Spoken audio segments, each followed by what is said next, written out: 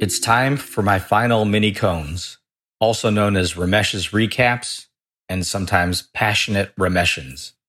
This time, I'm going to change it up yet again. I want to start with my recap and finish with some final thoughts. So here goes. Chapter 31 starts with Ray and Margie heading to Gina's house. They arrive at her home and rush to the door. Ray shoots his way through the front door as they rush in hearing screams. They find Morales and Sparn mid-attack with Gina bloody and beaten. Sparn demands they lower their weapons, threatening Gina's life. Ray negotiates with Sparn after Morales leaves her in Sparn's grasp. Sparn brags that they work with Albert Moffat. Grandisha asks for more information about Moffat, and Sparn cannot believe he has never heard of him. Sparn and Morales tell Grandisha that Moffat is an important man.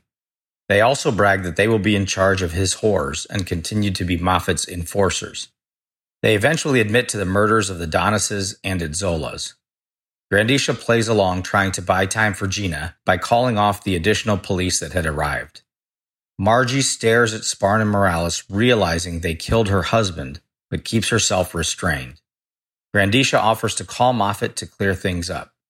As Sparn offers Gina to Grandisha, Gina hits Sparn in the gut and then escapes.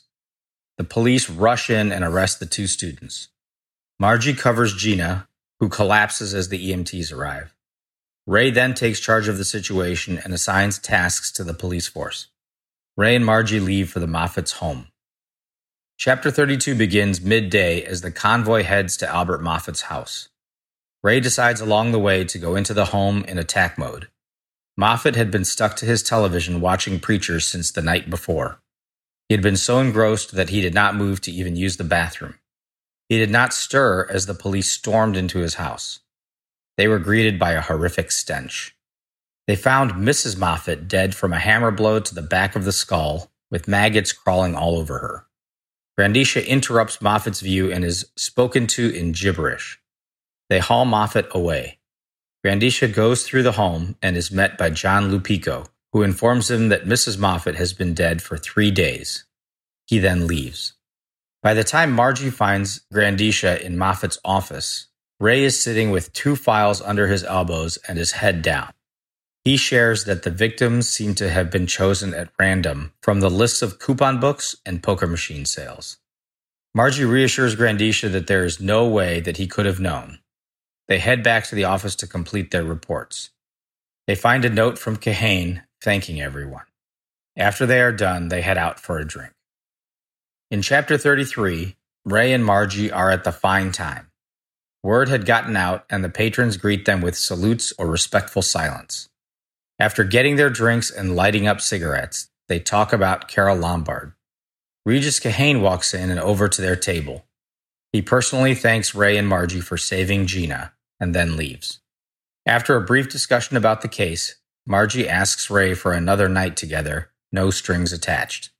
Ray agrees, and on his way to thank Ramon, Margie lets him know that she knows that the anonymous phone call from that morning had been from Ramon. Together they leave the bar.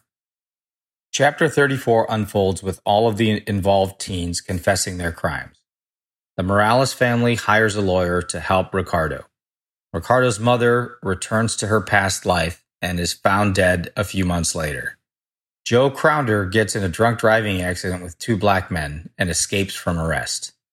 He is honored at the Rebel Yell. Margie Grenk makes lieutenant. The Sparns also hire a top criminal lawyer to no avail. Sparn and Morales continue to stick together even in jailhouse attacks. The Sparns eventually get an apartment in Ray Grandisha's building, and they become close friends. Moffat continues to speak only in his gibberish. He was evaluated and defended by a top legal team, but no one could ever understand him again. Thank you to everyone for listening. I am so appreciative for the opportunity to do my recap segment, Mini Cones, over the last few months. I want to explain why this means so much to me. In 1996, I lost my brother Dosh to suicide. From the pain of that experience and the journey that I have been on since then, I have learned some important lessons. One of them is that sometimes, without even knowing you need it, An opportunity to both grieve and celebrate the person that you lost comes along. Tommy Listina was my brother's best friend, and I consider him my best friend now. Tommy went on the journey of dealing with my brother's death with me, as did his family. 10 years after Dosh left us, Angelo Greco came to our group of friends with an idea to honor and remember my brother. Over the last 15 years, we have done so with our annual basketball tournament and rib barbecue called Dosh Fest. When Tommy's father, Steve Listina, the author of the book we have all enjoyed, passed away, we all mourned our loss. Years later, another friend, Eric Steiner, and Tommy stumbled upon the idea to record Many Cones. When Tommy and Eric told me about this project, I had that same feeling I had when we decided to start Dosh Fest. I was so honored that Tommy trusted me to go on this journey with him, and I hope that he can feel the care and love that I have for Mr. Listina, Tommy, and the whole Listina family with what I have contributed. For me, this was a gift. It was an opportunity to honor his father in such a unique and specific way. I think anyone who knew Steve Listina would agree that he would feel great pride in what his son has put into the world in his memory. Tommy, I am proud to be your friend.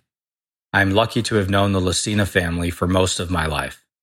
I am grateful for all of the wonderful people I have in my life because it makes me believe we can help each other find something incredible from even the most difficult of life's challenges. Thank you.